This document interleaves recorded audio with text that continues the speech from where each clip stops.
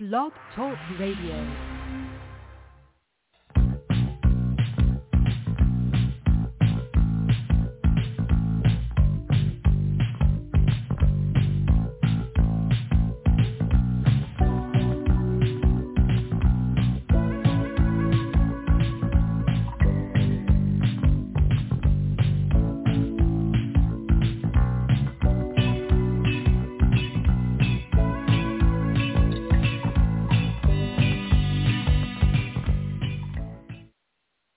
Welcome, ladies and gentlemen, to the Donelson Files Tuesday edition.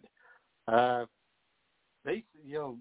just going to have, sometimes ever so often you get these situations where chaos rules. And in the radio business, chaos rules.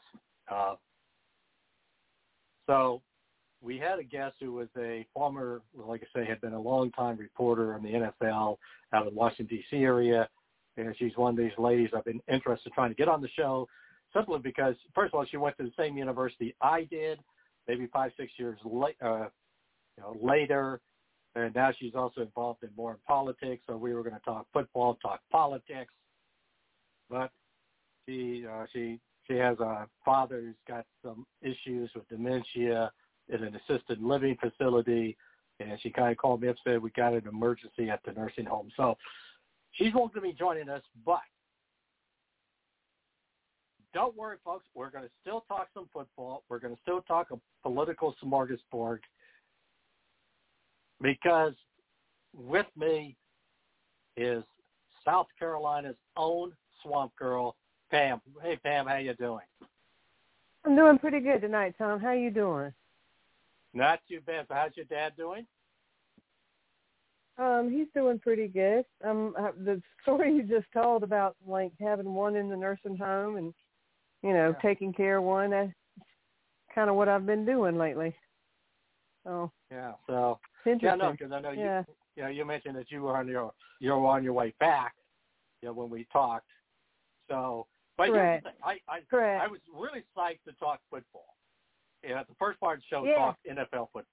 Yeah, and I was off the air with the LA Bachelor, the leader of our network, the Bachelor News Radio Network, ladies and gentlemen, which, by the way, now that we got that here, you can listen to this show and other shows on the bachelornews.airtime.pro.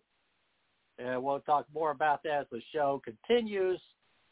We got a lot of great shows to listen to, including ours. You can listen to our show 4 p.m. Eastern Standard Time. And you can listen to it at 11 a.m. Eastern Standard Time twice a day, plus we're on StreamYard.com and other networks.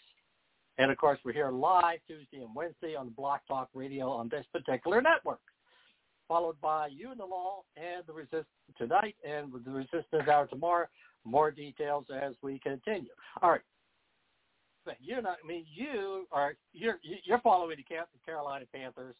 I'm following the Washington football team, who, for some reason, have decided they read too much of their clippings on defense and have yet to play defense. But on the other side of the equation, you can't have your defense on the field 40 minutes a game and expect them to do well. And that's exactly what happened against the Buffalo Bills and Josh Allen. But so here's what I'm going to start with here. I'm going to start with this because I'm looking at all these divisions, and we're living in a world where things are like backwards. But your Carolina Panthers are really kind of an interesting team. I mean, I know now McCaffrey's out. Now, how long is he out for? I don't know. I don't know. I haven't heard that this week. I know he was injured and he's out, but I feel like they've got enough talented other people, to fill in the gaps. Well, they just played. I don't think they played the best football. Okay, I just think for some reason they're on. And I hate to say it, but I am going to say it. I think they're on a little bit of a lucky streak. Because I saw some, missed tackles, things like that. Things that were going on. But you just sometimes you just have to sit back and go, okay. Well, sometimes you don't. Because I also watch. I mean, I watch the Seahawks and then watching the Chiefs. Yeah. Kansas City. I was like, they were supposed to win, and that one just fell apart. Yeah. Well, totally. We're going to follow that up. Yeah, there's some. We're going to follow up that the Chiefs. Keep in mind. Here's the thing with the Panthers. Is this? Sometimes, you have to look at organizations. And if I'm an agent, say, out of the NFL, I think rule one would be don't get drafted by the New York Jets. And if they threaten to draft you, find a way to say, hell no, I ain't going. Because understand, Sam Darnold suffered 3 years. I know they got a new coach, but the last year they had that, I can't remember, got Adam Gross, whatever his name is, a lousy coach. He was lousy in Miami. That somehow or another prompted him to get a job with the Jets, which he did even worse. And, quite honestly, the guy basically had a bad team, bad organization. And there were a lot of people saying, pretty much, he was being viewed as a flop. Well, he comes to the Carolina Panthers where you got a good head coach in Matt Rule. And this guy is playing so much better than what he did with the Jets. I don't know if it's the case after 4 years. Go ahead. I think I've told you before, though. In my opinion, quarterback is only as good as his offensive lineman. Yes. If you've got a good offensive line protecting you, a lot of these guys can do really good. But if those guys miss and stumble and do all kinds of, don't know the plays, then you're going to have a problem. And I think that they didn't focus on that with the Jets. They traditionally haven't too much. They haven't just focused on that thing. Because now you got Zach Wilson, who basically has had 3 games and he's had, 3 flops. He's 0-3. Right. And you're thinking to yourself, I feel bad for the guy because everybody was. Here's the thing: during preseason and even during building up the preseason, everybody said, this could be the best quarterback of all the bunch that got drafted. He could be the correct. Best. Well, he's on a bad team. That he's on a bad team. And as a bad team, he's, as you said, no offensive line, no real talent around him. He's going to have a lost year. And I just hope, what happened, almost happened to Sam Darnold doesn't happen to him. But I thought, and the other thing that comes into play here is, again, you look at that division. Okay, Tampa's going to win the division. They're the best team in the division. I saw Tampa having problems the other night, though, Tom. Yeah, but squeezing out. They were having some problems tonight. Yeah, but you know what? They're playing. They were playing the Rams. The Rams are a very good team. They got a very good defense. They do. They do.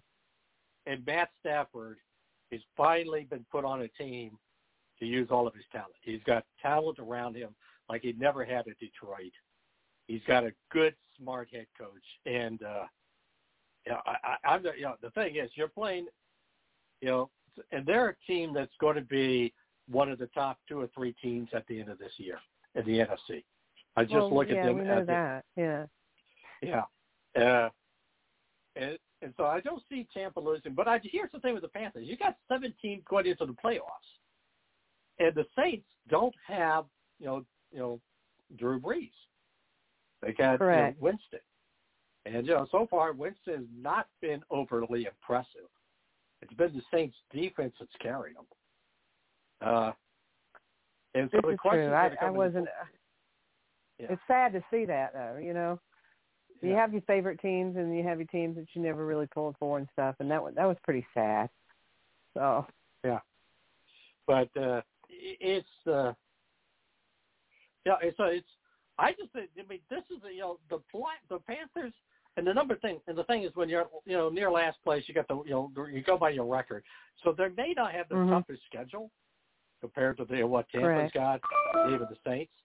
So it's going to be kind of interesting. I think they got a shot at the playoffs in that division. At least a shot, possibly. at that division. What's the Tom Donelson? We got the Swamp Girl on. We'll be right back here. This is the Tom Donelson, Donelson Files on the Bachelor News Radio Network. A boy born in Joplin, Missouri was fascinated by anything with wheels and a motor. The odds of him going on to fascinate millions with his talent? 1 in 260,000. The odds of this born racer having 157 career top 10 finishes in NASCAR? 1 in 125 billion. But every driver seeks the pinnacle of their achievements. The odds of him winning both the Daytona 500 and the Brickyard 400 in the same year? 1 in 195 million. The odds of a child being diagnosed with autism? 1 in 88. I'm NASCAR driver Jamie McMurray, and my niece has autism. Learn more at autismspeaks.org/signs. Early diagnosis can make a lifetime of difference.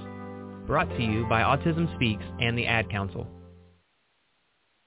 Since Buffalo Wild Wings is always open late, here are a few things you'll enjoy. Buzzer beaters, wings in 21 signature sauces and seasonings, and great deals on food and beer. Grab select domestic draft beer starting at $4. $4 shareables like street tacos, fried pickles, chili queso dip, mozzarella sticks, and roasted garlic mushrooms, and deals on select liquor and house cocktails. Phew, that's a mouthful. Catch all of the late night action. Buffalo Wild Wings. Wings, beer, sports. Offers and participation vary. Please drink responsibly. Void where prohibited. Tom Donelson, Donelson Files here on the Bachelor News Radio Network. And don't forget, ladies and gentlemen, you can listen to this show and other great shows on the Bachelor News Network. And this is how you get to the bachelornews.airtime.pro. Put your pen and papers out. I want you to listen carefully. This is how you spell Bachelor, BATCHELOR, news.airtime.pro. We got a list of all of the different shows that you can have right now. For example, You and the Law is playing right now at the network. That doesn't mean you tell this show's over, because I don't want you turning over there, because you can listen to You and the Law live later. But you get the point. We can listen to these shows twice a week, twice a day, every day, 7 days a week, along with listening to it live Tuesday and Wednesday on this particular network.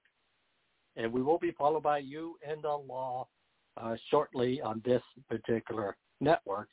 And don't forget, tomorrow is the Resistance Hour with Tom and Dr. Larry and Tom, along with the Donelson Files. We'll talk more about the guests coming up shortly. All right. Okay. Well, see, here's the thing. Yeah. Okay.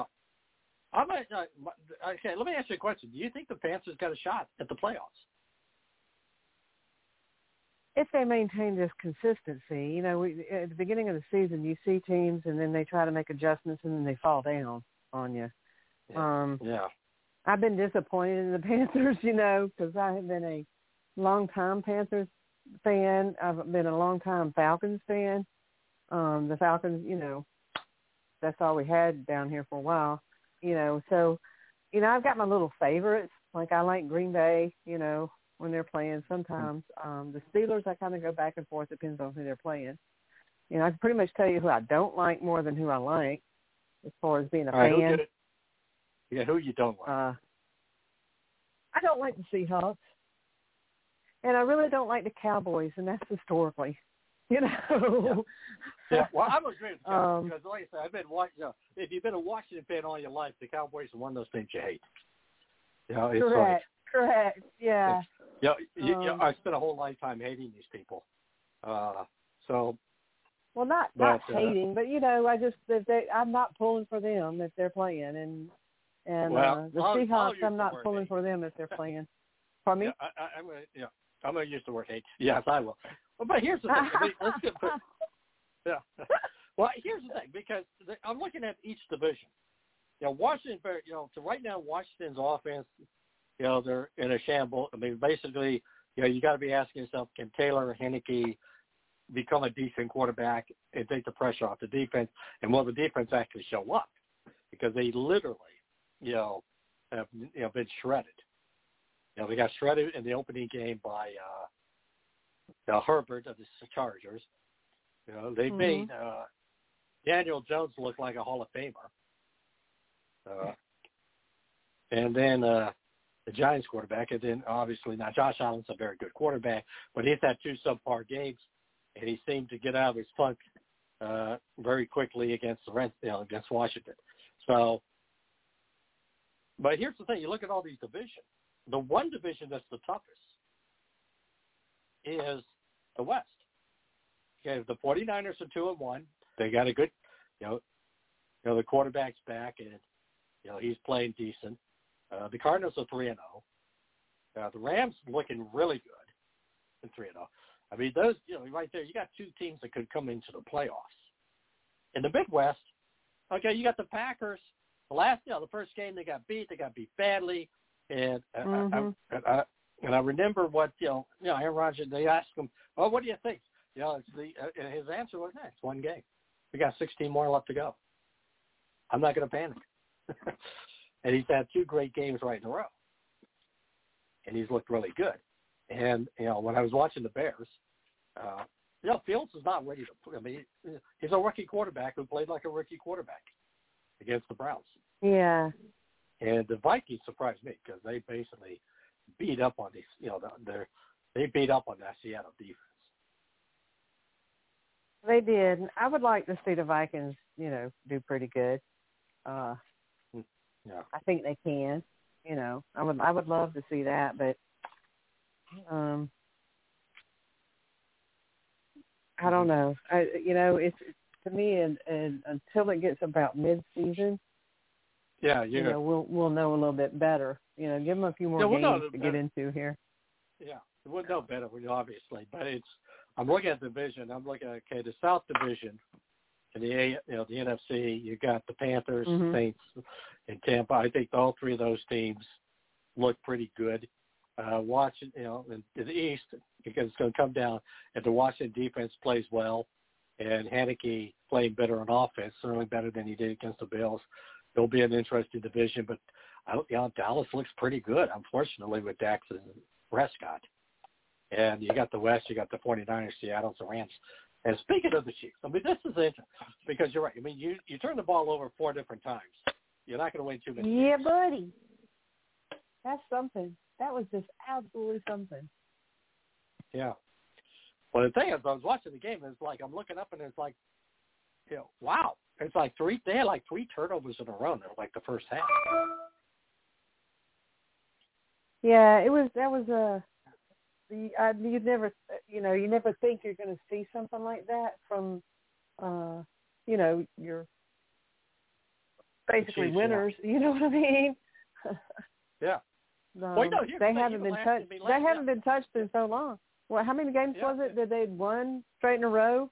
Yeah. Like, I mean, whoa. I can't keep because they're playing in the AFC division.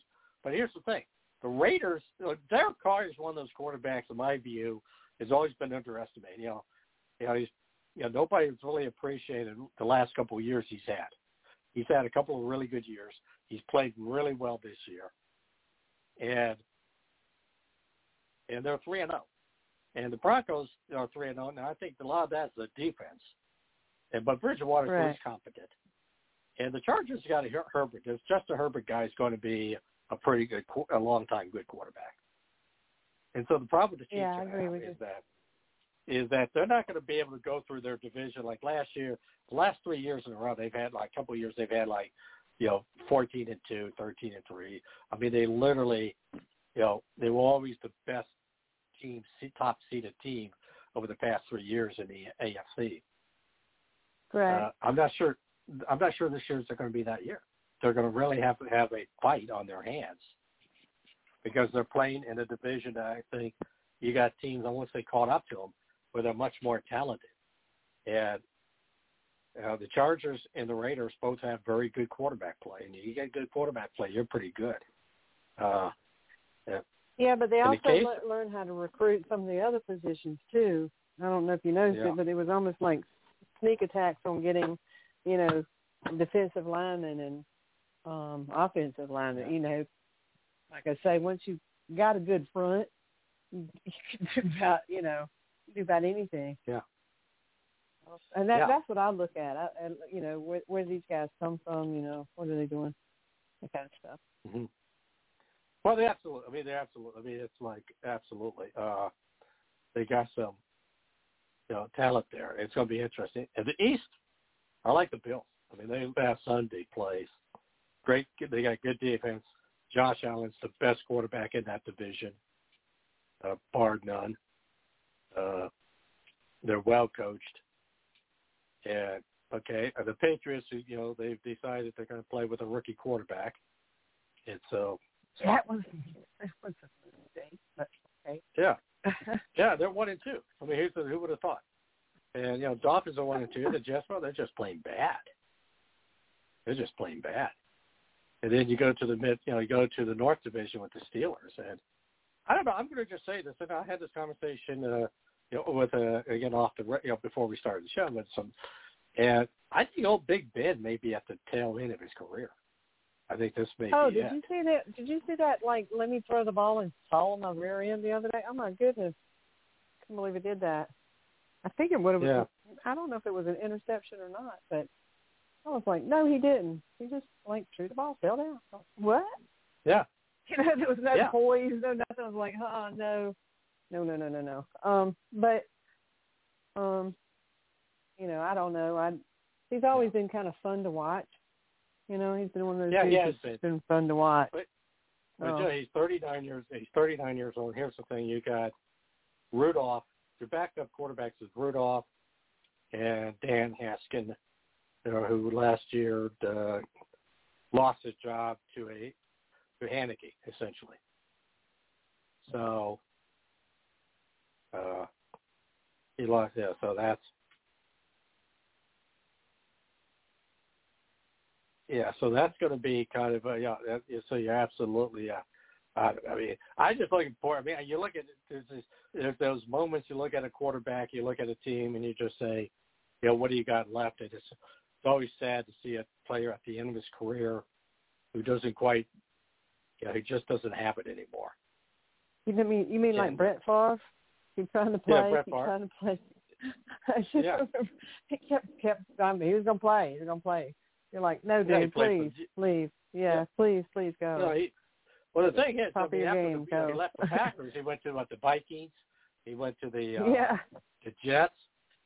And the thing is, he wasn't the same quarterback, and it's really there's a point somewhere where you can say, you know what, let's leave when you're on top.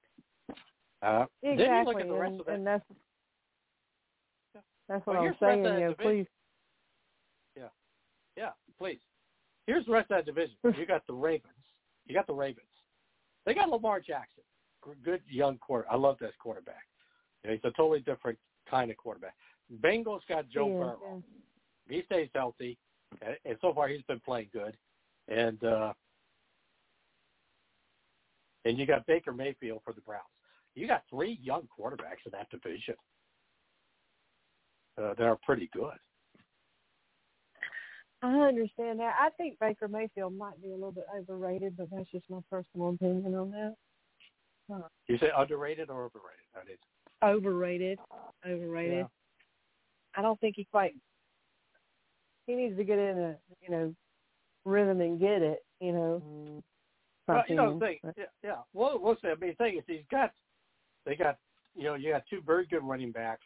You got Beck, Odell Beckham, is that his name? Yeah, he's playing well. Mm-hmm. And so, I mean, the thing is, there's enough talent on that team, and they could have easily have beaten the Chiefs. I mean, the Chiefs could easily have been 0-3. Right. So, and that's an interesting division because you got, again, like the AFC West, you got some young quarterbacks, you got teams on the rise, and one, and so that at least 2 of those teams could end up in the playoffs. In the South, I'm looking at the South, and I'm just seeing the Tennessee Titans. The Texans, they got a rookie quarterback. The Jaguars have a rookie quarterback. Indianapolis had Carson Wentz, but he has, but they're 0-3. So yeah, that's one of the things down here. The what is it? Jaguars quarterback. Trevor Lawrence. Came from Clemson. Yeah, he's a Clemson dude. So with Clemson losing this week, everybody's singing that "Ain't No Sunshine When She's Gone." I mean, they've really been giving Clemson players, fans a hard time here, and that's a big rivalry down here. But the only team that's doing good in the state of South Carolina is Coastal Carolina right now. So it's kind of interesting with that, but which you don't hear from. You don't hear about too much. But they had a good baseball team. Now, hold on, this is Tom Donelson, Donelson Files, and the Bachelor News Radio Network. Oh. Go, Caleb! Come on, hit a homer, Jesse! Let's go, guys! Hey, did you guys know that kids who play sports earn more money when they grow up? Of course. I knew that. Hey, did you guys know that kids who read books have a bigger vocabulary? Oh, yeah, absolutely. Mm-hmm. Wow, jinx. Did you guys know that friendly children have more friends? Mm-hmm. Oh, yeah, mm-hmm. yeah. That's true. I knew that. Did you guys know that winter babies are better at music? Everyone knows that. Oh, yeah? Yeah, pretty obvious. Yeah. So obvious. Oh, hey, guys, did you know that most people think they're using the right car seat for their kid, but they're not? Huh. I didn't know that. I'm pretty sure I knew that. I'm pretty sure you didn't. Parents who really know it all know for sure that their child is in the right car seat at the right age and size. Visit safercar.gov/the right seat to make sure your child is protected. Brought to you by the National Highway Traffic Safety Administration and the Ad Council. Napa know-how. The Napa guy knows not to judge a man by his car's multicolored paint job or absence of modern gadgetry. Who cares if it's technically old enough to vote and the windows are powered by the strength of your left arm? Your monthly payment is zero, and it'll stay that way.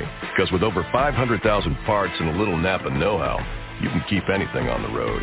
She may not be pretty, but she's all yours. That's Napa know-how. Napa know-how. Welcome, ladies and gentlemen, back to the Donelson Files here in the Bachelor News Radio Network. Don't forget, tomorrow night, the Resistance Hour, where Dr. Larry and Tom, we're going to be taking a look at politics from a conservative perspective and the post-Trump era. Listen to us live every Wednesday, 7 to 8 on this network, and you can listen to us on the Bachelor News Radio Network and bachelornews.airtime.pro. Tomorrow we're going to have we're putting together an educational a panel discussion, so we got, and it should be kind of interesting because we're going to have, at this point, we're looking to invite the chairperson of the Prince William School District, and a Democrat, and we also have a George Mason scholar, as well as discussing educational issues on this particular show. So it should be a good one. And don't forget, it's bachelornews.airtime.pro. Hey, if you want to call in and just have any questions about football or politics or anything tonight here, we got the Swamp Girl from South Carolina. And you can call 646-929-0130, 646-929-0130, followed by You and the Law at 7 p.m. Eastern Standard Time, 6 p.m. for Central Time. All right. Yeah, let me ask you a question. Clemson is kind of interesting because they're 2-2, but the entire ACC doesn't look that good at all this year. No, as a conference, it doesn't. No, it doesn't. I don't know what I don't. People, things that I've heard about it. Is because they changed the rules and allowed them to collect money for their autographs and things like that, that a lot of these young fellows now are thinking more about the money. And that's, I doubt, I hope that's not the case. You're not in the pros yet, dude. You know what I mean? Yeah. Yeah. Well, here's the thing. They're more focused on doing money, getting things to get money to get paid. They're doing commercials. They're doing this. They're doing, it's kind of bizarre. Well, here's the thing. Right now, here's what you got. Okay, Wake Forest is, Wake Forest is 4-0. Louisville's 3-1. Clemson Tigers are 2-2. So it'll be kind of interesting because in the past they've been the class of the ACC. So it's going to be kind of interesting. And here's the thing. I mean, you look at Florida State. I mean, there was a time and place. You looked at Florida State, and they would be fighting for the title. And they're like 0-4, and they're just a bad 0-4. I mean, it's not just their 0-4; they're just a bad 0-4. So, I mean, they're at home 0-3. At home 0-3. So, and then we got your Southeast Conference here. Let's go look at the Southeast Conference here, and here we go. And your Gamecocks are 0-2 in the 0-2 in the Southeast Conference. Yeah, they put a lot of bank on this one quarterback, Doty, and then when he got injured, they really were scrambling around looking for somebody. So what you have at Carolina now is you got a guy like Doty that can run, but then you've got a guy like the other dude they found, I can't remember his name off the top of my head, that can throw. But the other night, and Beamer said it was bad play calling. They just kept calling the same play. And Steve Spurrier once said a while back, a long time ago, if you keep running straight into a line and you don't go anywhere, you learn to go around them. You can't call the same play, but apparently it looked like they were only playing, and Clemson did the same thing. They were only calling 4 plays the whole time. Yeah. It was crazy. Well, they lost to Kentucky. Now, Kentucky is listed as 4-0 right now. Well, but here's the thing. That's still the conference of the class of the conference, because Alabama is number 1 at 4-0. Georgia Bulldogs at 4-0. Florida, ranked 10th, but they almost beat Alabama. So it wasn't like they came back to play a good game against Alabama. So it's going to be kind of interesting now. In the Big Ten, since my Iowa Hawkeyes are 4-0 with 1-0 at the conference, and they're going to play Maryland. It was also 4-0 next week, and they got Penn State after that. So they got a pretty tough schedule. I actually believe that they can take Maryland, and I believe that they can take Penn State. Well, Maryland's pretty good. Penn State had some stutters the other night, huh? Yeah. It's a much better team than what they've. But it'd be interesting. It's going to be like, but Penn State's playing pretty well too. But it's going to be kind of interesting, like I say. But I was here. Thing we played Indiana. Who was supposed to be ranked pretty good, and Iowa State. And we went to Iowa State, who probably had the best teams they've had in a long time, and we beat them. They didn't exactly look overwhelming against Colorado State. I'm kind of concerned about their offense, but we're going to see. It's going to be kind of an interesting. It's going to be kind of an interesting play because I'll tell you the truth. Some of these big teams like Ohio State has not looked that overly impressive to me. No, and they've already lost to Oregon. No. Yeah. Yeah, and they lost to Oregon. Who's and so and Michigan. Let me see. They're Michigan. Okay, Michigan's 4-0, but it's going to be, like I said, I think it's a pretty strong conference this year. I think this may be one of the better, more balanced Big Ten conferences we've had in a long, long time. I mean, in the past, it's usually like Ohio State and the rest of the conference. Yeah. Everybody else played out the season with the privilege of getting to lose to Ohio State into the Big Ten championship, so Ohio State can. But this year, it's going to be a little different. I just think this is going to be a much more competitive season. That's just my feeling. So we're going to see and find that out. Yeah. So.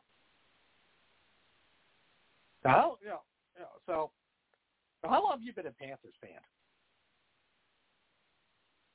Oh, well, probably since the team began. I was caving up in Tennessee and met the father of the first quarterback. I can't remember his name now or anything like that, but that was a long time ago. When the Panthers first, started their organization, it was, I was on a piece of property, and the fellow wanted to see if there was a spring going. It's a wonderful story because he turns out to be the daddy of the Panthers quarterback. And I've been a football fan for a while, but I really hadn't, like I told you, I hadn't paid attention to the Panthers. There's a lot of people down here at Green Bay Packers fans.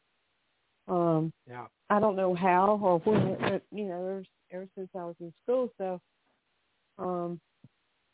So I had started being a Panthers fan, and then Luke Kuechly. That was my boy to watch, and I loved it. I'm a defensive line person. I like watching the defensive line and the offensive linemen. I love watching them to see what they're doing, so I'm really big on that. And that's the jersey I have. I've got a Luke Kuechly jersey in there hanging in the closet waiting for Panthers. I've never, and I probably will not, since they started kneeling after that, I probably will never support the NFL again financially like that. But, with something like this. But, that's how long I've been a Panthers fan, pretty much. Yeah. Okay. Here's the thing. The first team had Kerry Con. They drafted Kerry Cons for their first team. The coach was Don Caper, and Frank was the guy who actually started the season as the quarterback, who's now the head coach of the Indianapolis Colts. And for those people, if you're looking for like a little bit of Paul Harvey, the rest of the story with Frank Reich is that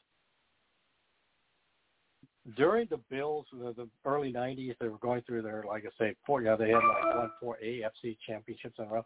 They had this one game, they were literally down something like 30-plus points. And Frank White came off the bench, and he led this great comeback against the Houston Oilers. He was the guy that basically overcame the deficit and took over for Jim Kelly that game and basically won the game. And that was a very good Houston Oilers team because that's when they had Warren Moon on the team.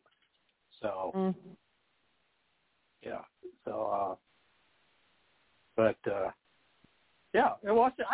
I grew up with Washington that's the team I grew up with. Yeah, I was living in the Washington D.C. area, and basically now we had don't follow them in baseball anymore in the Washington National, only because the two teams I followed from Washington, one is now in Texas, one is now in Minnesota. They didn't have a basketball team until the late 60s, early 70s. By then I had decided that being a Boston Celtic fan would be a better, was not a bad way to go. But Washington, that team, I always followed them. I could always remember, especially in the 60s, you had Sonny Jurgensen, the quarterback. You had Bobby Mitchell, Charlie Taylor, two of the great wide receivers of the NFL history. And you had Jerry Smith. People over there. Jerry Smith was one of those undersized tight ends. And they had a big three. Literally Sonny Jurgensen had three guys that he could throw the ball to, and boy, he was good. Unfortunately, they had a lousy defense in those days. But I remember old Sonny, and then they had Billy Kilmer and the George Allen Future is Now era, followed by the Joe Gibbs era. You're making me remember. We grew up. Being politically correct, I guess I got to say Washington fans. We grew up with that. Had those jerseys, those colors. That was it. But my mother loved Joe Namath. She loved him. I loved the Colts when I was really young. I just loved the Colts. But yeah, that's what we had. You know, we had the football. Yeah. Well, yeah, the thing is, we didn't Washington have TVs, we had radios. So. Yeah. Yeah, here's the thing. Washington, I'm going to take a quick break here, and we'll move right back, and then we're going to do a smorgasbord beyond that. Tom Donelson, Donelson Files here on the Bachelor News Radio Network. We, like I say, we're spending a lot of time on sports because it's my show, and I can do that. Tom Donelson here in the Donelson Files on the Bachelor News Radio Network. Every day, I wake up at 5 a.m. to give Dad his medicine. Every day, I wake up at 5 a.m. to give Dad his medicine. At 6 a.m., I make his breakfast. Every day, I wake up at 5 a.m. to give Dad his medicine. At 6 a.m., I make his breakfast. At 7 a.m., I shower. Every day, I wake up at 5 a.m. to give Dad his medicine. At 6 a.m., I make his breakfast. At 7 a.m., I shower. I start laundry at 8. At 10, we go for a walk. Every day, I wake up at 5 a.m. For those dealing with the daily struggles of caring for a loved one, we hear you. That's why AARP created a community with experts and other caregivers for advice, tips, and support.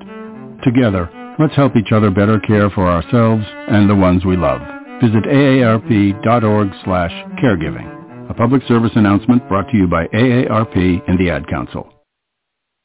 Since Buffalo Wild Wings is always open late, here are a few things you'll enjoy. Buzzer beaters, wings in 21 signature sauces and seasonings, and great deals on food and beer. Grab select domestic draft beers starting at $4. $4 shareables like street tacos, fried pickles, chili queso dip, mozzarella sticks, and roasted garlic mushrooms, and deals on select liquor and house cocktails. Phew, that's a mouthful. Catch all of the late night action. Buffalo Wild Wings. Wings, beer, sports. Offers and participation vary. Please drink responsibly. Void where prohibited.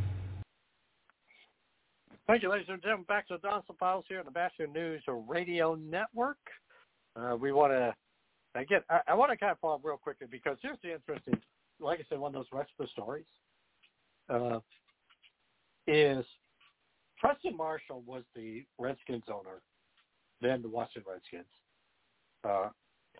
And quite frankly, Washington was the last team to integrate their NFL roster. And for years, part of that reason is for years he had a network of southern stations because you didn't have the Falcons until the late 60s, and the Panthers didn't come on until the mid-90s and that expansion. So if you were growing up with the NFL, you grew up listening to Washington football if you lived in Virginia, North Carolina, South Carolina.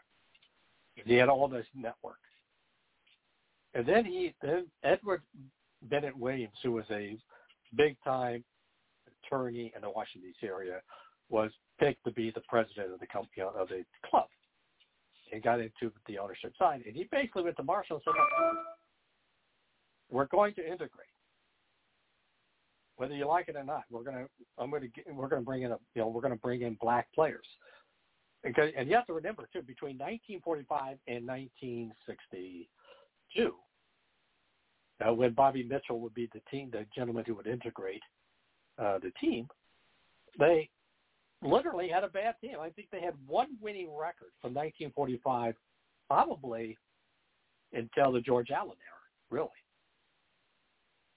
And they had a couple of years where they were 500. So basically, Marshall was pretty much at the end of his lifetime. The Redskins, the Washington football team, and the reality was, it was like, you're going to do this whether you like it or not. We're going to do it.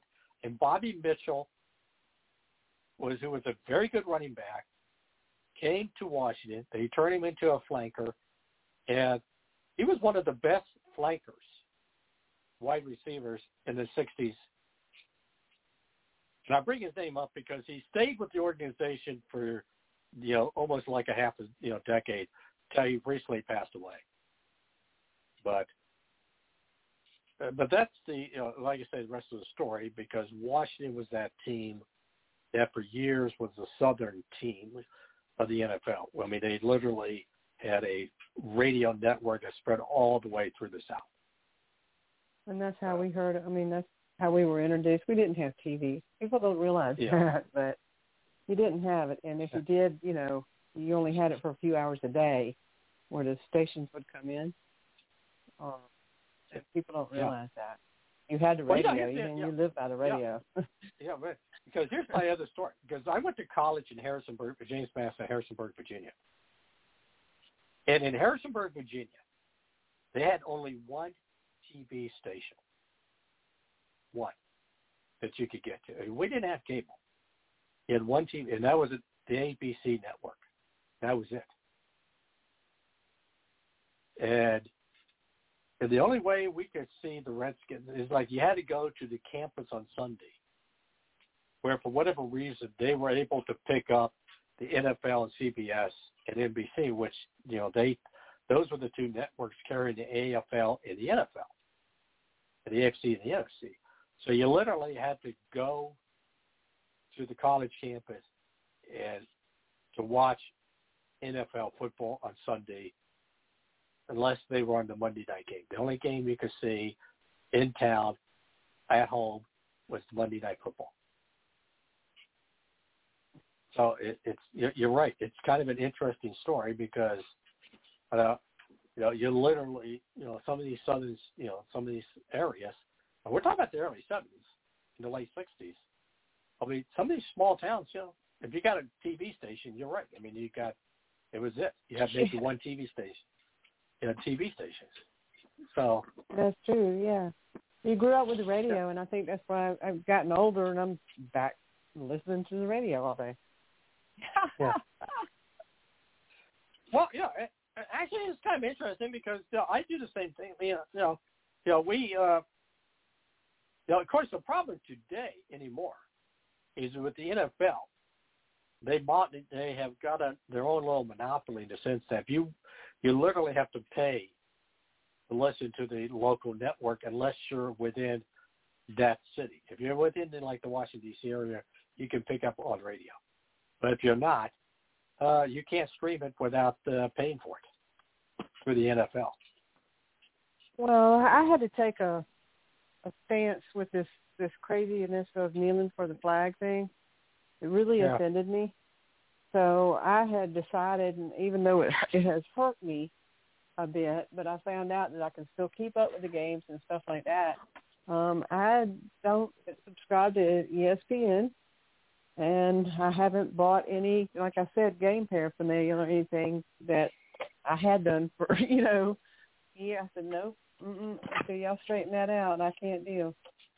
So, but I'm still an NFL fan, and only recently have I really been able to enjoy watching some college football because my Saturdays are usually tied up. But I always listen to them on the radio.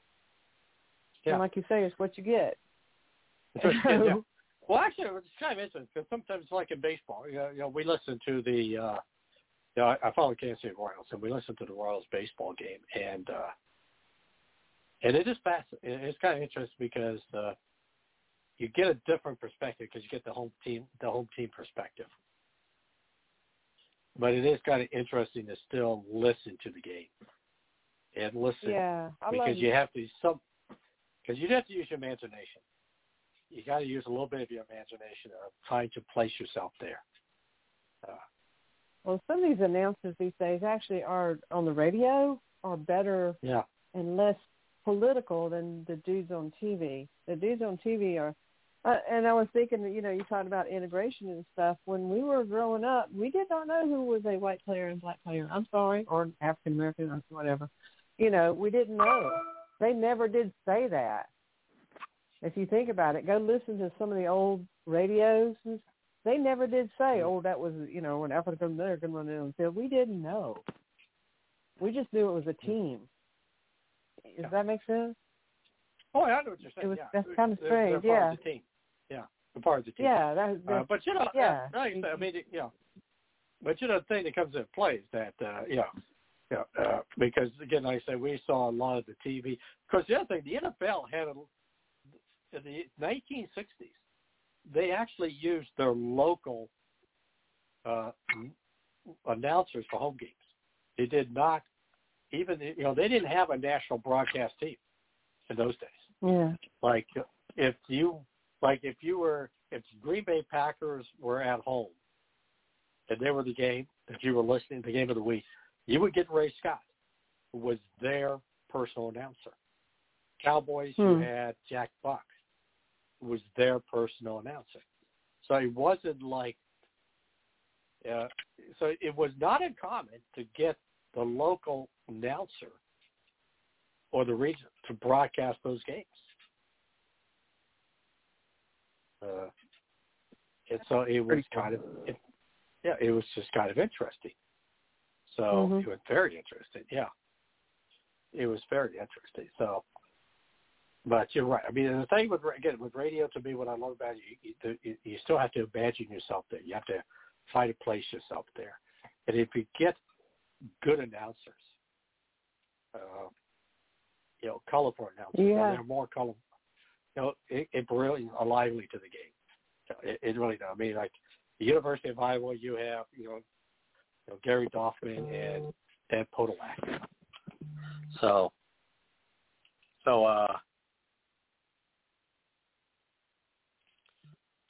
we've got a fella here that announces the Carolina games on the radio, and he is more fun than anybody. But he was a quarterback for Carolina, and then became an attorney. He's absolutely 100%. He screams and hollers. It's fun. Yeah. It's fun to listen to. You really get into the spirit of it, and I've heard other games and stuff like that. You can really get into it a little bit better, I think, if you're having to be stuck at home. If you have a good announcer. But by the way, real quick, ladies and gentlemen, we're coming to, like I said, near the end of the show, and I do want to remind everybody that You and the Law is going to follow this show on this particular network. So we want to, and for those people who want to know more about You and the Law, well, basically it's Chief Keith Humphrey, Chief Virgil Green, two law enforcement veterans with about 60 years of law enforcement. It's a show that opens honest conversation about law enforcement in relationship with the black and brown communities. And they follow this show on this network every day, Tuesday, 7 to 8 p.m. Eastern Standard Time. And, you can also listen to that show along with the Donelson Files on the BachelorNews.airtime.pro. So stay tuned, ladies and gentlemen, to this network. Don't leave this network because you're going to get some really great programming from some unique law enforcement perspective from Keith Humphrey and Virgil Green, two law enforcement gentlemen who've been police chiefs and been police officers for a combined, I'm going to say, 60 years. So they know their stuff. All right, and now we're getting, like I said, we're getting kind of near the end of the show. It's been kind of a fun show because it's like totally different.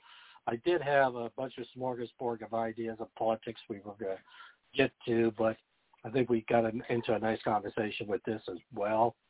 But do you have anything politically to add at this point? Well, just be happy you're not living in New York, where the prophet says it was. Sorry. Yeah. Well, I tell you, what's the kind of interest been? Because I can tell you this, it was really interesting because, I was there in August. We were just there in August. We were there in August, and you had to have your passport. Show your paper. Wow. Wow. And everywhere you went, if you want to get a restaurant, you had to show your papers to get in to prove that you were vaccinated. And but here's the funny thing to me that really struck me, because you had to wear the mask going into the thing, and once people sat down, the mask went off. People, minute you got your glass of water, or cup of coffee, whatever, the mask went off. But now somebody's been told, somebody has, it's turned into a religious thing. I understand what I was reading. Oh yeah. The governor. Was like, said, what? Are you kidding me? Yeah. Yeah, vaccines are a gift from God. Well, I'm going to say, in some way, there's an element of truth in this sense. that we got minds to invent, to discover, to produce things. I mean, God gave us a mind to move forward. And certainly the vaccine was one of those things that came in record time. If you ever want to sit back and say, what was Trump's accomplishment his last year? Operation Warp Speed, where we literally had new drugs, new things coming in record time. So I guess, in a way, is that a gift from God? That the human mind. My only problem is I just think that, I'm not for vaccine mandates. I'm not for mandates at all. And, they even say the devil can quote scripture, and that's what they threw out when Trump was talking. So I'm just throwing that out right now. It goes both ways. Yeah. Yeah. Well, we now know that there are Democrats who do believe in God for something. Well, that's true. I wonder how the atheistical people are feeling. But it was an interesting experience because in Iowa we have a pretty much open. It's like I say, Iowa is pretty much an open state in that regard. We don't have mass mandates. Most people live their lives in. I don't know about. I kind of view it as a Midwest type of deal. We accept life as it is. Well, here we have a county and we have a mayor and a county that declared that there must be masks. And if you see the pictures of the Carolina ball game this past weekend, you'll realize how many people took that into seriousness. It's like no, because the governor says no, I'm not going to do a mask mandate.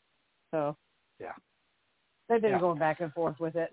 I don't. Well, we think in Iowa, we just don't have. They just don't do it.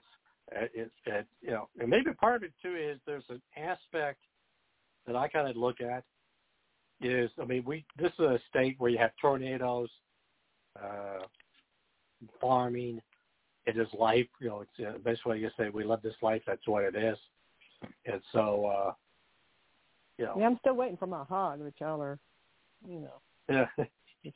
You're hoarding pigs, man. You got to quit that. Yeah, we're not hoarding pigs. I need my bacon. I need my bacon. It's called inflation, man.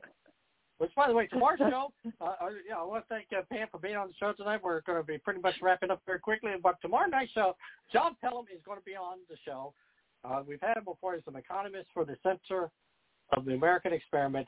It's a pretty good organization. A good thing, one of the top think tanks in the Midwest. He's going to talk about the modern monetary theories, inflation, and where we go from here. So it's going to be kind of interesting because today's, if you listen to some of the hearings today from the federal chairman, he's basically saying inflation is may be here a lot longer than what we think. So this is Tom Donelson saying good night here from the Donelson Files on the Bachelor News Radio Network. Stay tuned for you and the Law and the Bachelor News Radio Network.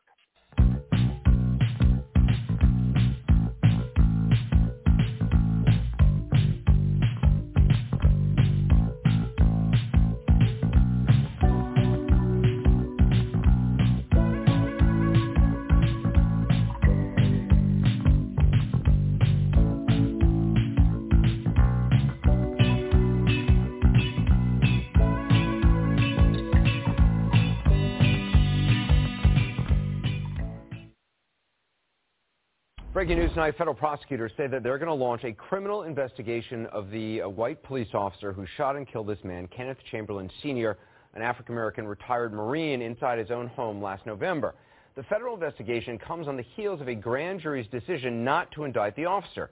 The grand jury's ruling yesterday left many people shaking their heads and many others, including Chamberlain's family, demanding answers. What they want to know is why police officers in White Plains, New York, who were dispatched in the early hours of a November morning to help Mr. Chamberlain, ended up killing him.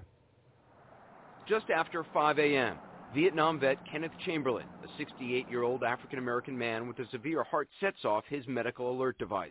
Mr. Chamberlain, this is your help center for Life Aid. Do you need an ambulance, sir? The operator attempts to talk to him on a two-way speaker in his home. Mr. Chamberlain, I'm not getting a response. I'm going to notify someone to come by and help you now. Emergency personnel are dispatched to his apartment to check on him. By 5:30, White Plains police officers are the first to arrive. Chamberlain is now alert and sounds agitated. I have the White Plains Police Department banging on my door, and I did not call them, and I am not sick. Everything's all right, sir? No, it's not all right. I need help. The White Plains Police Department are banging on my door. Over the next 40 minutes, officers repeatedly try to get him to open the door. I'm okay. I need to see that you're okay. Now we'll go. So you leave. Can't leave. You leave. You call us. I can't leave. Others arrive, including medical personnel and Chamberlain's niece, who also lives in the building. I don't even think they cared about me because they didn't even acknowledge me. At 6:13, police turn on a taser, which records this video. Mr. Chamberlain, leave. I can't leave. We've got to check you out. Leave and put the knife down. Put the knife down. Police say he had a butcher's knife in his hand that he stuck through a crack in the door. Put the knife down and step away from the door. Now, I'm not asking you, I'm telling you. Another officer is now standing outside a window in Chamberlain's first-floor apartment. The district attorney has confirmed that in a section of the tape not given to CNN, an officer calls Mr. Chamberlain the N-word. Meanwhile, police inside the building are using bolt cutters to get into Chamberlain's apartment. They believe he's used a chair to block the door.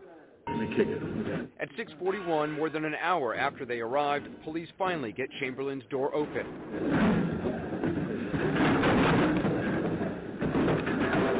They say he's waving a butcher's knife above his head, and they tase him.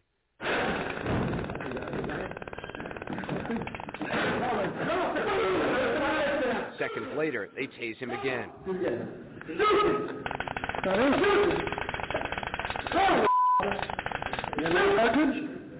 At this point, police turn off the taser camera. This is the last image we have of Kenneth Chamberlain alive. Police say he continued to come at them with a knife, so they shot him with several beanbags from a shotgun. Police say when that didn't stop him, one officer fired his pistol twice. One bullet hit Chamberlain in the lung, killing him. At 7:09 a.m., just about 2 hours after a medical alert dispatcher calls to see if the former Marine is okay, Kenneth Chamberlain is pronounced dead.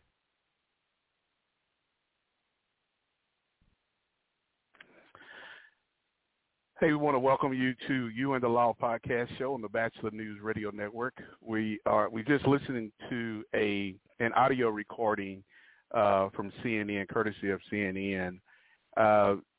Keith, I want to let our listeners know when you hear November, this didn't occur in November of 2020. This actually occurred November the 19th of 2011. Just listening to the audio clip, Keith, is very disturbing. Just to listen to that, I'm going to say maybe 4 minutes of an audio clip, but there is actually another clip that you can listen to the entirety of the encounter between police and Mr. Chamberlain. And I want to let our listeners know what has come from this tragic killing of Kenneth Chamberlain Sr., Keith, is a movie that Morgan Freeman is a part of that has produced this movie, and it's talking about the killing of Kenneth Chamberlain. And so tonight, Keith, we're going to be talking about what rights do police have enter into, as the phrase goes, and I hope I'm saying this right, Keith, a home is a man's castle is his home. So we're gonna, and I know we're gonna have some listeners, Keith, who will be listening in the chat room, who will have a lot of different opinions. So we want to remind you that the chat room is open. We're live, and if you have any comments, you're listening to the show, The chat room is open at blogtalkradio.com/LA Bachelor. And if you would like to come on the air and ask a question or speak to us about this comment, please do so at 646-929-0130. But, Keith, very disturbing audio to listen to. Virgil, and to the listeners, good evening to everyone. Virgil, so when does asking for help justify? Well, let me just say this. Well, and let's remember, Keith. He didn't call for help. He actually had one of those little life alerts that people have, and so the life alert went off. And I get that. And I get that. And we have to learn. There are sometimes we can't force people to go to the hospital. And I get it. I get the fact of a welfare check. I get that. This man is very clearly saying, "I don't want you in my house." But, so we've got a gentleman who we were going, law enforcement, and I say we, our industry, we're going, got a call regarding his well-being. I get that. But, now this man is deceased. You find out that there was the N-word said. And even if it wasn't racially related, even if it wasn't racially motivated, what's the purpose of the N-word? Why would it be? You mean you got why would it be used? You got so frustrated with this man. Why was the N-word used? Now, there is a possibility that may have also enraged this gentleman. But my thing is, when does it, when is it safe to call police? And I know that we have officers that go out on welfare check. I will tell you, I know we're getting ready to go on break, but when we come back, I will tell you that I think I know some of the concerns or some of the fears that officers have, but at the same time, our citizens have fear, and they won't call us on certain things because they believe that, something like this, maybe if not of this magnitude, if not of this, with this ending, but there are those who don't want to call us when they need help, and so this operator or this Medicare Med Alert person was doing their job. I think the officers went there doing their job, but at some point, this man is saying, "Don't come in. I don't need your help. Don't come in." Yeah, I mean, that's where you have to think. Okay, what were the officers thinking? I don't know. Yeah, exactly. And Keith, I want to remind our listeners that if you're just now tuning into the show, we opened the show up by playing a audio clip courtesy of CNN that where we listened to the police having a conversation with Mr. Chamberlain inside of his apartment where he refused to open up the door. Since this incident happened in November the 19th in 2011, Morgan Freeman has come out with a movie called The Killing of Kenneth Chamberlain. Google it, search it, you'll find it. It's a great movie.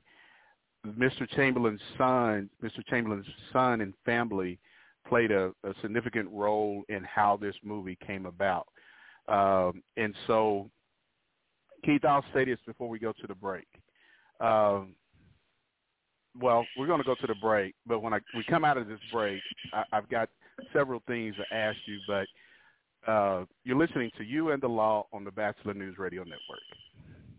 Prevention works most effectively when people understand the risks and consequences, and the risks and consequences of inhalants is clear, but it's not well understood. It's frustrating because the danger comes from vapors found in a variety of very common household products that are legal, they're easy to get, they're laying around the home, it's easy for kids to buy them, and it's a problem. Kids and parents don't think of these products as dangerous because they were never meant to be used to be intoxicating, and yet that's what they're used for. When they're intentionally inhaled, they can cause serious harm and even death. Young people, parents, Physicians and others that influence youth need to be aware of this. So we're particularly pleased to have a partnership with the American Osteopathic Association, which is working hard to help us inform physicians to look out for these issues as well. SAMHSA has just released information that among 12-year-olds nationwide, alcohol is the only substance with higher use than inhalants. Inhalants exceed the rate of use of cigarettes, marijuana, hallucinogens, and any other drugs that 12-year-olds may be experimenting with. More 12-year-olds have used potentially lethal inhalants than have used marijuana, cocaine, and hallucinogens combined. So we're approaching 7% of our 12-year-olds in the country that are using glue, shoe polish, air freshener, hairspray, nail polish, paint solvents, gasoline, lighter fluid. These are everyday products with real life or death consequences.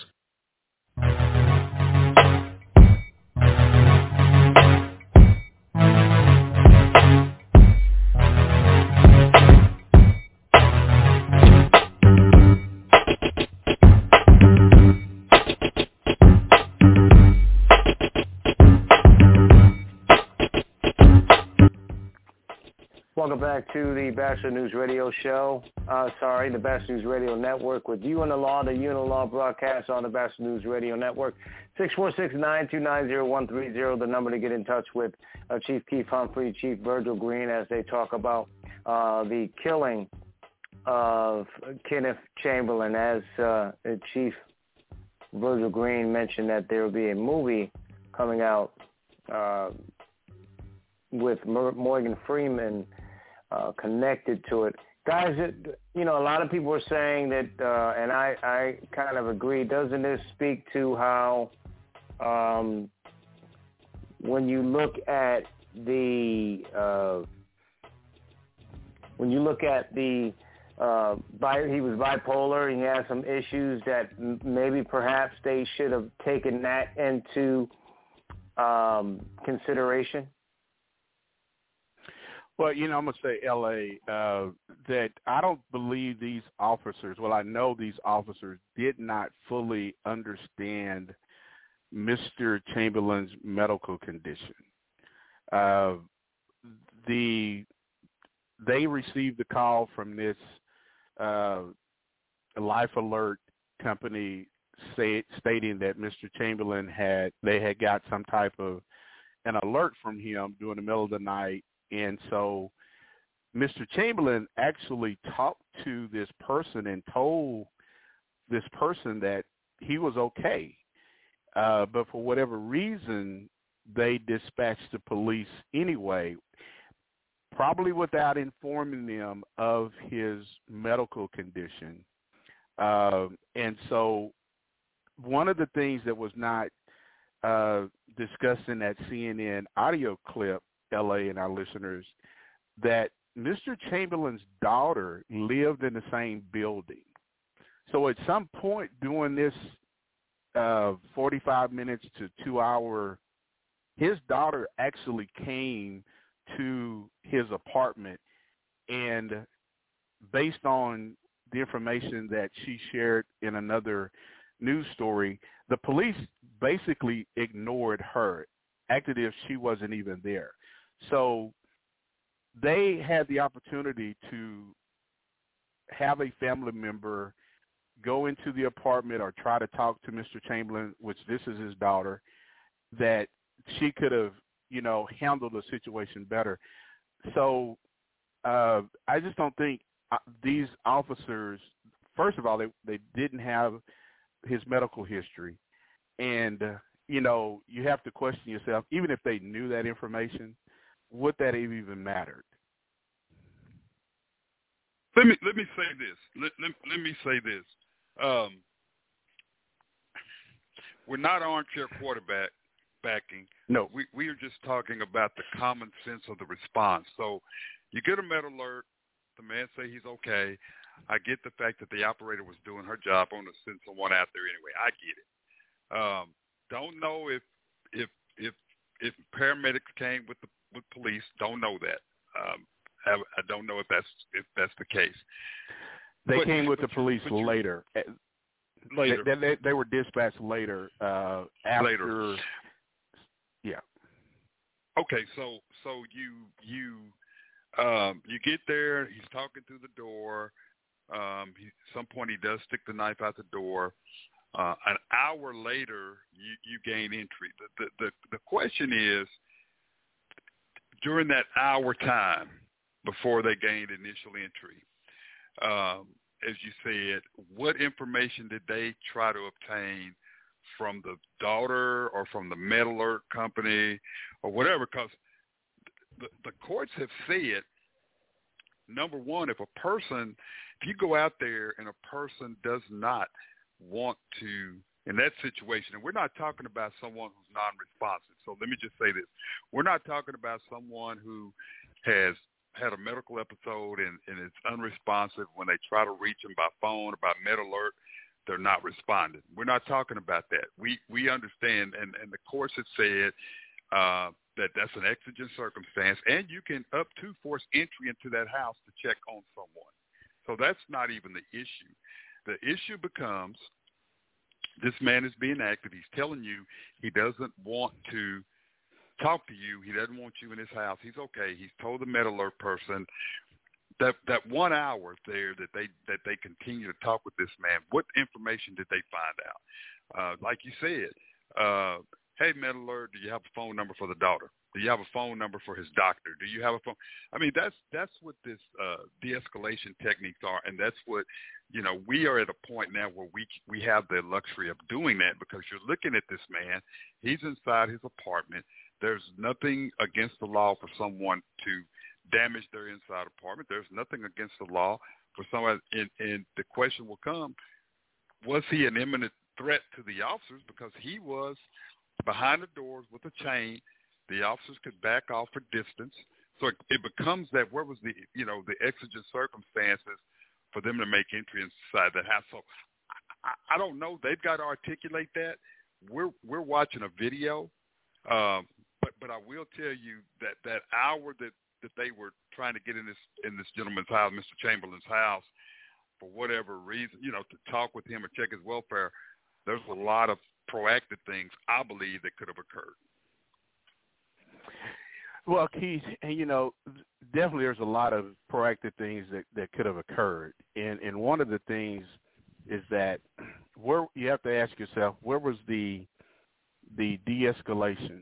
There was more of an escalation. The escalation progressed. On the door, he talks to them through the door. He tells them everything is fine. He didn't call them. He didn't even know that this life alert company had called the police. So he is well aware of his surroundings. He's not, he's not out of it. He clearly knows that he did not call the police, and he doesn't need the police. And so, but for whatever reason, the police Virgil, continue. Let me say this, and the courts have also. This is a very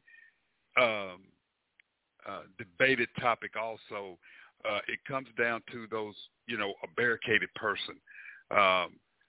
When a person barricades themselves in the home, and there's no other person around, and they're not causing any imminent danger to anyone. They're not shooting out of the window. They're not shooting inside the house. There's no other people inside the house. It's just them.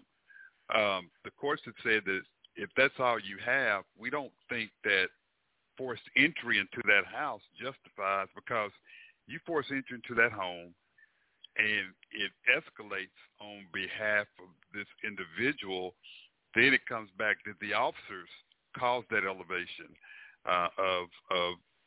of response from that individual. The courts have said just because someone is damaging their home, or just because someone is mentally ill inside their home and they may be doing it. Now, we're not talking about pointing a gun out the window shooting. We're not talking about that. Question becomes, and you're going to hear this a lot, and L.A. has heard me say this over the years that I've been on his shows, is it comes down to there is a perception out there, whether it's reality for some people, but there's a perception out there by law enforcement that you cannot leave that house or that residence without doing something, and if you do, there's a larger liability out there toward the officers or the department, and the department will not back an officer for doing their job. Now, this is the deal. Common sense has to kick in. You can articulate why you didn't go inside that house. You can articulate. I think there's way. I think we get caught up in the moment. Emotions get in, and we feel like we've got to go in that house. If we don't, he's not going to tell us we're there for a reason, and when we're there for a reason, we got to do something. I think that's what happens sometimes. We don't. And my question also is, where was that supervisor? Was there a supervisor on scene? What are their protocols for that? Did they try to call? I don't know. There are so many questions, but I think it just, why not back away where it's not an exigent, where you're not in danger? Yeah. And then try to talk. So those are things. And you try not to arm to a quarterback, but man, there's a lot of unanswered questions and concerns that I have related to that. And I'm sure listeners have something, but have some concerns about that. But the N-word, really? The N-word. Well, wow. Yeah, which was totally uncalled for. And Keith, just like you've mentioned, the Supreme Court has put some limits when police can enter into a home without a warrant. This was not a warrant type of a situation. This, as you know, they were responding to check the welfare of Mr. Chamberlain. So how did the situation go from responding to a medical call to now, no matter what, if you don't open up the door, we're going to forcibly come inside of your home, because once again, it's that authority figure that tells you, if I tell you to do something, you better do it. And if you don't do it, we're going to use whatever force that we need to use to enter into your home or your car. And so in this situation, repeatedly, you hear Mr. Chamberlain telling them he's fine, he doesn't need them, they need to leave. Even the daughter expressed that to the police while she was there, but they totally ignored her. So, Keith, and one of the things, like you said, when we opened the show up, Keith, we're not being armed, we're not being Monday morning quarterbacks on this situation, on this incident. Now, this happened in 2011. I asked before we went to the break, Keith, there are several things that have happened after this incident in 2011 that has gained so much national attention.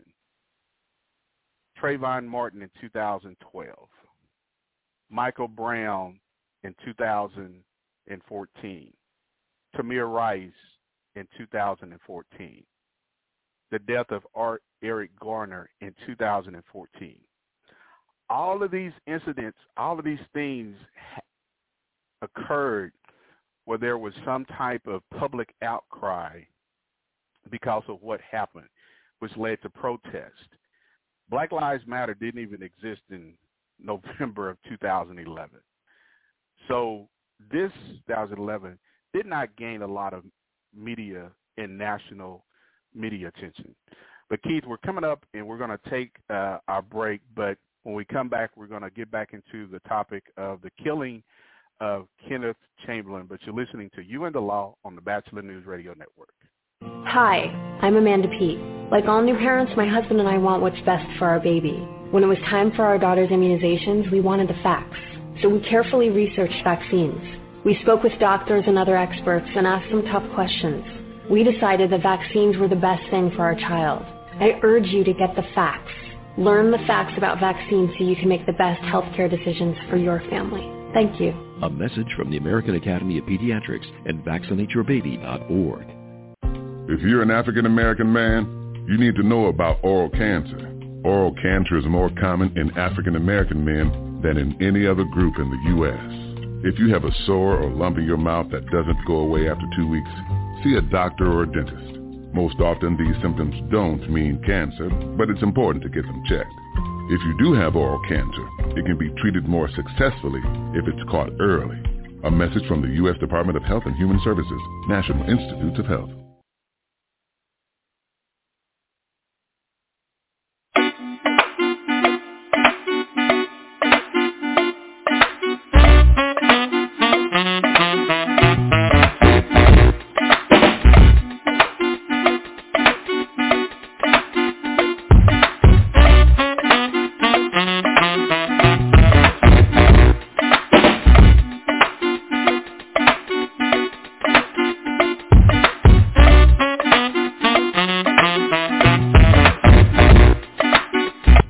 Welcome back to the You and the Law broadcast on the Bastard News Radio Network, WCOM in Chapel Hill, WCLM Richmond, Virginia, IBM TV, Big Mind Entertainment. Of course, you can look to the rebroadcast at thebachelornews.airtime.pro as you listen to it now. 646-929-0130, the number to get in touch with us. Again, guys, I think coming out of the last break, a lot of people are saying, protocol. And there are a lot of mistakes there. I think someone said that it was actually the niece that was there. I don't know if it was in the report it said niece or daughter, but that's irrelevant in the scheme of things. But a lot of people are saying the protocol department, where's the protocol? And I think, Chief Humphrey, if you can answer that, because I think you hit it on the head. Using common sense as a man, there's laws in place, as you said, the Supreme Court put in place in terms of if people say, their welfare, they're fine, they're in their house. At some point, you can't be, renegade cop or super cop or all that adrenaline going. At some point, you got to use some common sense. And if you don't use the common sense, it shouldn't take long for video and all of the things, all the circumstances and facts that come out, guys, to prosecute these guys. Well, I will tell you this. Every department should have policy on responding to individuals who are in distress, and that includes needing medical attention. And a lot of departments will have will mandate that medical personnel or fire personnel who are paramedics or EMTs accompany. And the laws in many states, and I'm not surprised if it's not in all states, you can't make a person go seek medical treatment.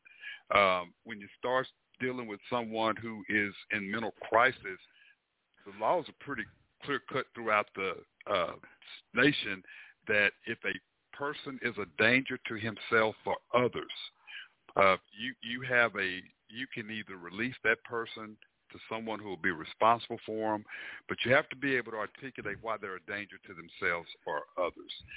If you can't articulate that, then you don't have the authority to put someone in emergency detention or take someone from their home. The questions I would ask L.A. and Virgil and to the listeners, did they ask the niece, would she be responsible for him? I kind of get it. If the man has a knife, you kind of say, okay, is it comfortable leaving the niece here with this gentleman? But I think this was a medical alert. I think once you see the gentleman doesn't have any medical concerns, I think you have to start thinking, okay, we may not need to go in that house, or we might just need to leave. Or, hey, call a supervisor over and ask if a supervisor wasn't there. But, I get it that it is concerning that this gentleman was putting a knife outside the door. The question still remains, was he in crisis, mental crisis, and does he have a right to do that inside his house? Because the thing that gets me, were those officers in exigent circumstances outside that door with the chain where they have an opportunity to back away? That's the biggest question. Or did they escalate his actions by forcing them way into the home, continually talking to him, calling him the N-word, trying to gain entry into his house for over an hour? Did that agitate him more? those are going to be the things that they're going to some additional questions they got to answer.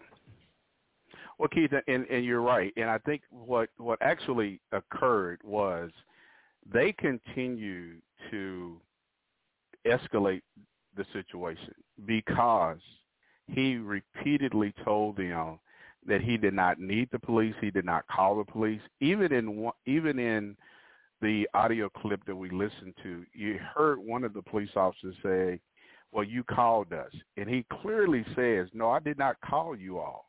And he is clearly telling the Life Alert people he has a problem because of the White Plains Police Department is at his door. And he did not call them. He did not need them. He wants them to leave. And so at what point, and then you have the fact that he displays a knife through the door. At what point before all of that happened, hold on a second. Chief, but before all of that happened, why did they not just say, this man is fine, he is okay, we will leave? What happened? Why did that not occur? Go ahead, Ellen. And even with that, and just Chief Humphrey, you can follow up with what Chief Green is saying, but the opposite of that is he clearly talked to 911. They clearly talked to him. Then all of a sudden something's fine. Isn't that a red flag that, okay, it was fine, now he's screaming and hollering? Ain't that a sign of something not right? I mean, and to the sense that maybe he's got a medical condition, so now you want to bring in someone not with guns, with something else with the guns backed up. Of course, you got to have the police there, but now you want to take a different approach, not bang down the door and tase them and ultimately shoot them. It doesn't make any sense. Well, let me say this, L.A. I can tell you a lot of that is liability. Nobody wants to be sued these days, and officers think that if they don't do something, they're going to get in trouble. And no, protocol is if you have someone who's agitated, you can't send medical personnel in there, especially with someone that has a weapon. You can't do that because now they're not equipped or they're not trained to address someone with a weapon. So, no. And you even have protocols where medical and fire department will not even go into a scene until it is secure. So that's not uncommon on that. And that's where you have to be. That's that topic that's debated on a regular basis regarding non-law enforcement personnel versus law enforcement personnel engaging individuals who are in crisis, whether it's mental crisis or physical crisis, and that's a big concern. And I think that 98% of the time that there are those incidents where someone in a profession of mental health could handle that situation without a direct presence of police. But it's that 2% that you never know. It starts out calm. It's just like police work. The majority of our calls are nonviolent.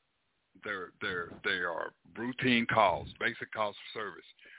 But it's that percent of those calls that turn violent. And so you have to have, and that's why you have police there for that reason. Now, I go back and I say, the question's going to be, did that man have a right to be in his home and ask police not to get there, not to come in? Did he have a right to tell them, no, I don't need you, I'm okay? And I think even if they would have gotten there, but I'm telling you, I think what these officers were thinking in that situation, that if we got this medical call, we don't go in, we leave this situation, and some way, somehow, this gentleman ends up dying or hurting someone else, we're in trouble because we did not do anything about it. And so they get to the point that we have to do something. But you don't have to call somebody the N-word. You don't have to spend an hour trying to get inside of a house of a person who's telling you to leave. I mean, I think an hour kind of says, okay, he's getting agitated. He doesn't have any medical distress. We'll document that. We'll notify his family or the caretaker, and we'll leave. I think an hour trying to get in and things like that, I think that's where the problem becomes. So Keith, let me say this, and I want our listeners to understand that Mr. Chamberlain on this night he was not having some type of mental health episode. He accidentally hit his alarm on the alert. The dispatchers prior to the police getting there spoke to Mr. Chamberlain, but for whatever reason, they sent the officers anyway. Now, Mr. Chamberlain was 68 years old, November the 11th of 2011. He is a retired Marine. Now, he has bipolar.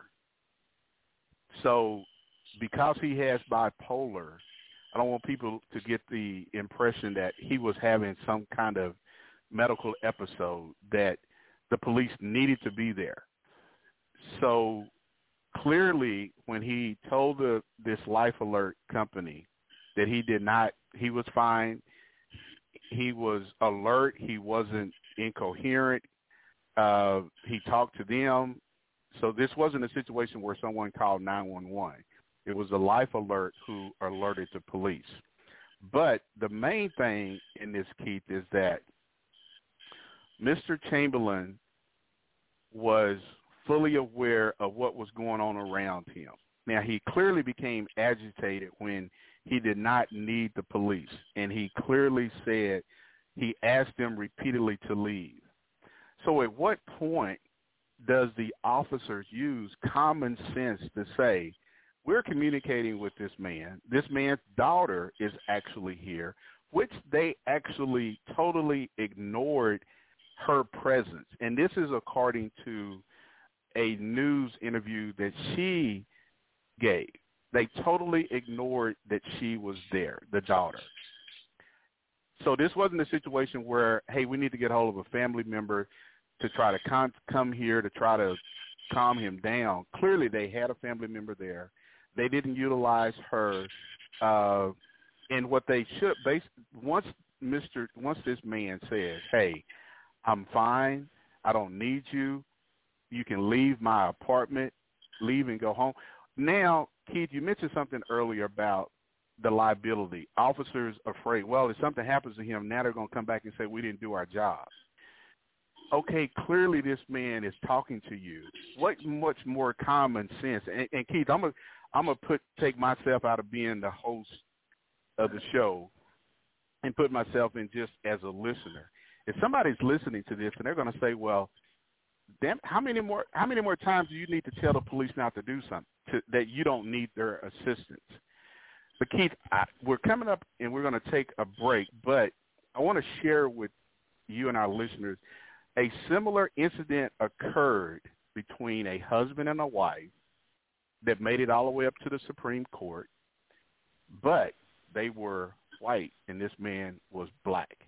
So the question is, does race play a role in how police respond and how they react once they determine you look like us, this other person does not look like us, so we're going to do whatever we want to do? How much of that plays into officers' decision making because of an incident with similar? A wife called the police and said she needed the police. But Keith, we're going to take this break and we're going to come back. We're going to get back into the topic of the killing of Kenneth Chamberlain. But you're listening to You and the Law on the Bachelor News Radio Network.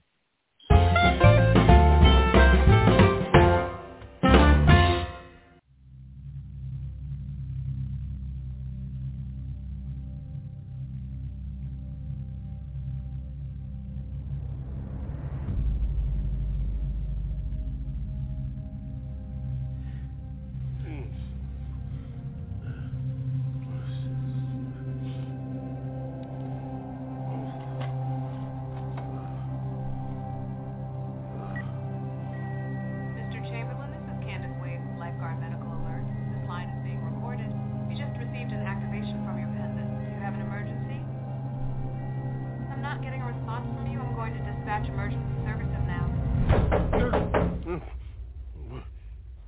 White Plains Police. We're here for a welfare check. Open this door! You're not coming into my home! Help me! Help me!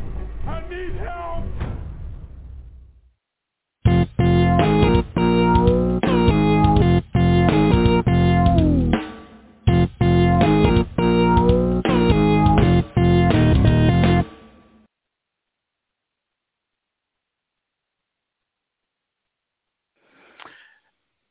Hey, we want to welcome you back to You and the Law broadcast show on the Bachelor News Radio Network, where if you're just now tuning into the show, the topic of the show is the killing of Kenneth Chamberlain.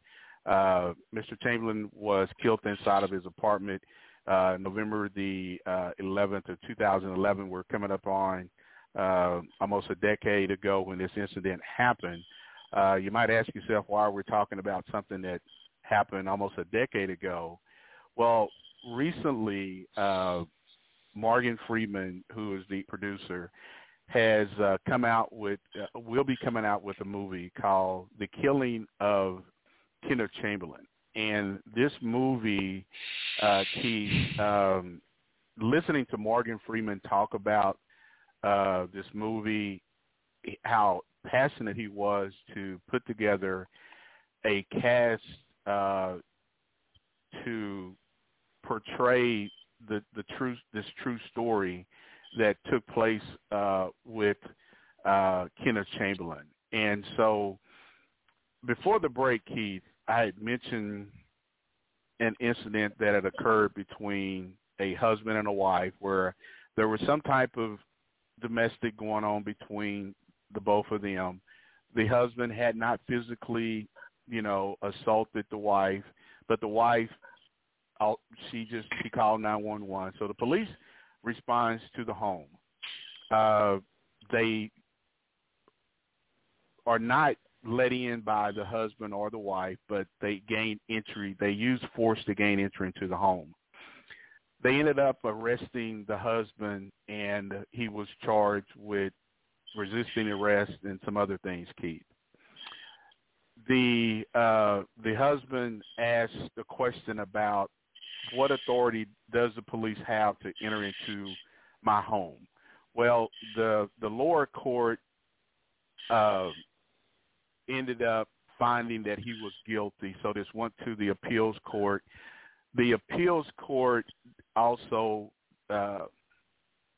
stood by the ruling. Court, it gets up to I believe another circuit court. Well, that circuit court reviews it and determines that court made an error because the police did not have exigent circumstances to go inside of the home and to eventually arrest this man.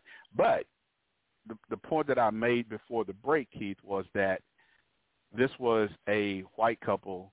Mr. Chamberlain is black. And I just asked the question because I'm pretty sure some of our listeners out there will probably ask the same thing. What role does race play in this? And Keith,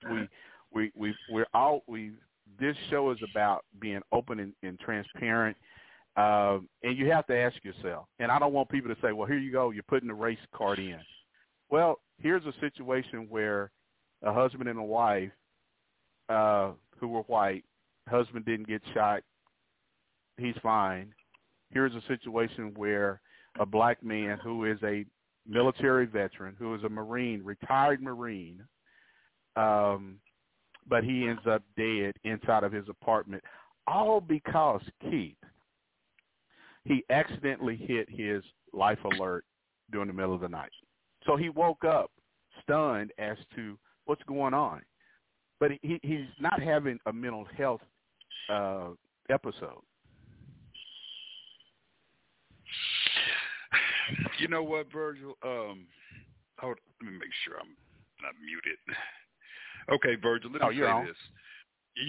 You hope race doesn't play a role in it. We always hope that. And I think there's a majority of these incidents that it doesn't. But the N-word was used. The N-word was clear. Yeah. The N-word was used. Now I'm gonna say this, Keith. Let me say this. Let me say this real quick. So the N-word was used. They, just because of the building that he stayed in, they just assumed that Mr. Chamberlain was a black man.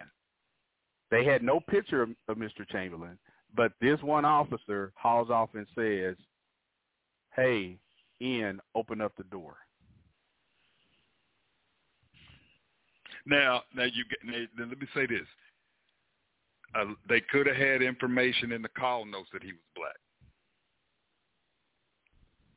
You got to look at it that way. And what I'm saying is, I'm not saying it's right. I'm just saying you got to give benefit of that they may have been provided that information that this is a 68-year-old black male, to provide descriptions of this gentleman to the officer, so when they contact him, they would have an idea who he is. Not justifying anything. I'm just saying that's a possibility of how they knew he was black. But at the same time, if that's not the case, you're right. How do you assume? Because I've seen what you believe are predominantly minority housing, and that you have Caucasians living there. And I've heard officers say, in my career, you don't look like you live here. Why are you living here? Exactly. So you hope that that's not the case, and that's what I'm saying. We hope that's not the case. But yeah, man, and Keith, and I'm gonna say this, and I think this is something that you really have to listen to multiple audio clips of this incident that occurred in 2011. Would it surprise you, Keith, to know that there was a black police officer there present? I mean, no, it wouldn't surprise me. And so the now with a black officer present, at what point, Keith, and I'm going to really step out here to the right, not to the left, but to the right, and say, at what point does a black police officer stand up to a white police officer and say, "Listen, man, this is not how we conduct ourselves," instead of just saying, "Hey, I'm going to keep my mouth shut because that might be my sergeant, or he just may have seniority over me." But in your gut, what he is saying and what he is doing is clearly wrong, but you don't want to make any waves. But at what point do you have to just stand up and be a man, not just in the uniform, but be the man in the uniform and say, listen, dude, we're not going to do this. This man has clearly told us he is fine. Let's leave. It wouldn't matter. It wouldn't matter what race that officer is, to stand up, and they have a duty to intervene. So it wouldn't matter if they were white, Hispanic, Asian. Somebody there had a right to intervene. And it comes down to that emotional intelligence part where you're saying, listen, man, you're getting agitated. Let me try to talk to him. Yeah. Hey, man, this man doesn't want us here. Let's see what we can find out from his family. Is there a need to be here? Because if you go back and listen to that audio, the initial contact with MedAlert to him, I think she said the patient isn't answering. He's non-responsive, unresponsive, non-responsive. Make sure I get whichever way it's supposed to be the right way. I'll say both words, but I think it's unresponsive. I get it. You got somebody who's unresponsive. You got an emergency. I get putting the officers out there, but once they make contact with the person, I think that changes a whole different dynamics of the way they respond. And yeah, it's not common for somebody to stick a knife. But was he in a mental crisis? What was going on? And I say this again: could they have backed off to a point where they would not have been in imminent danger to that knife? That duty to intervene, that de-escalation. Where did that? I'm just going by this, an hour trying to get in this gentleman's house. I just want to know what was said. I just want to know what was said, what actions were taken to get additional information to determine if they could leave. Well, and Keith, let me share this another piece of information about this here, and I don't know, what the history of the White Plains Police Department is, which is in New Jersey, has with the black community. Now, Mr. Chamberlain's son, Chamberlain Jr., had, after this incident occurred, had learned that the Life Aid monitoring company had suggested to the police that they call the son, but the police actually refused to do so. So here's a situation we go back to asking ourselves, where was the de-escalation? And it appears that this whole situation, it started out with when Mr. Chamberlain refused to open up the door to talk to them, to let them inside, they continued the escalation of this situation. But when the police refused to call the son, that you have to really question what was these officers' motive, their intent, because you're being told by the Life Aid who calls your 911 and suggests that you call the son, which they've got his contact information, but they refuse, Keith. That's going to be a question they're going to have to answer, man. And so that's going to be a question they're going to have to answer. And so, but this happened almost a decade ago, and we're coming up on the last minutes of the show, Keith, and we want to remind our listeners that, if you miss any parts of this live broadcast, to listen to the rebroadcast of the show, go to blogtalkradio.com/LA Bachelor. Well, no, I'm putting out the wrong information, Keith. It's the bachelornews.airtime.pro. It's the bachelornews.airtime.pro to listen to the rebroadcast of this show, because it is a topic, and there's a movie coming out about the killing of Kenneth Chamberlain. But even during the course of this event, Keith, one of Mr. Chamberlain's sons, one of the cousins, approaches the officers and tries to explain that her uncle's behavior and that he has a heart condition. But again, the officers cut her off. So you've got officers refusing to contact the son.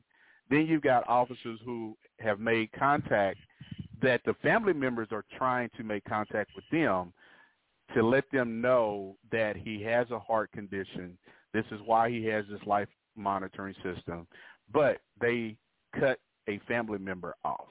And so, and I think about this movie, Keith, one of the things that I think people will be, if you get a chance to watch this movie, just the how much truth is in this movie. This isn't something that has been dramatized, Keith. It's been a movie that has really touched Morgan Freeman, which has led him also, Keith, and I shared this with you earlier.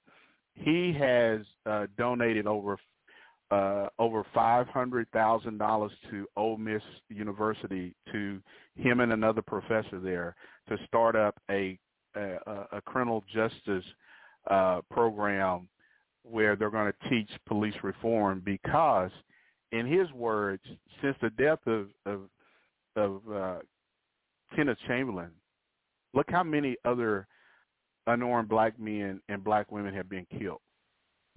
And so, and another thing, Keith,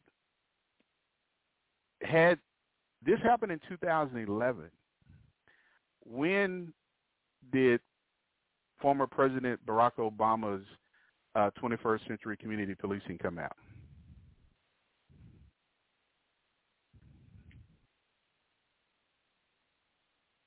Uh, 2015. 2015. Yeah. Yeah. And so Keith, I mentioned prior that, you've had the death of Eric Garner, you've had the death of Tamir Rice, you've had the death of Michael Brown, you've had the death of Breonna Taylor, you had the death of George Floyd. At what point do police understand that you have a role to protect and serve? And on this November the 11th of 2011, they were not protecting and serving. They ended up killing this man inside of his apartment. Now, these officers, the grand jury found that they were not guilty of any charges, so there wasn't any charges brought up against the officer because he had a knife and he refused to let us in. But Keith, again, there are so many other stories like this here that we are not aware of. I wasn't aware of this, Keith, until I saw a news deal with Morgan Freeman talking about this movie, and that's what got me interested in discovering more about Kenneth Chamberlain and the killing of Kenneth Chamberlain. So, but Keith, I think there has to be a better way for police officers to understand that your role is to protect and serve. If somebody doesn't need your service, if they are sound mind and body, what's wrong with just walking away and not taking a man's life? Yeah, and I want to share with the audience.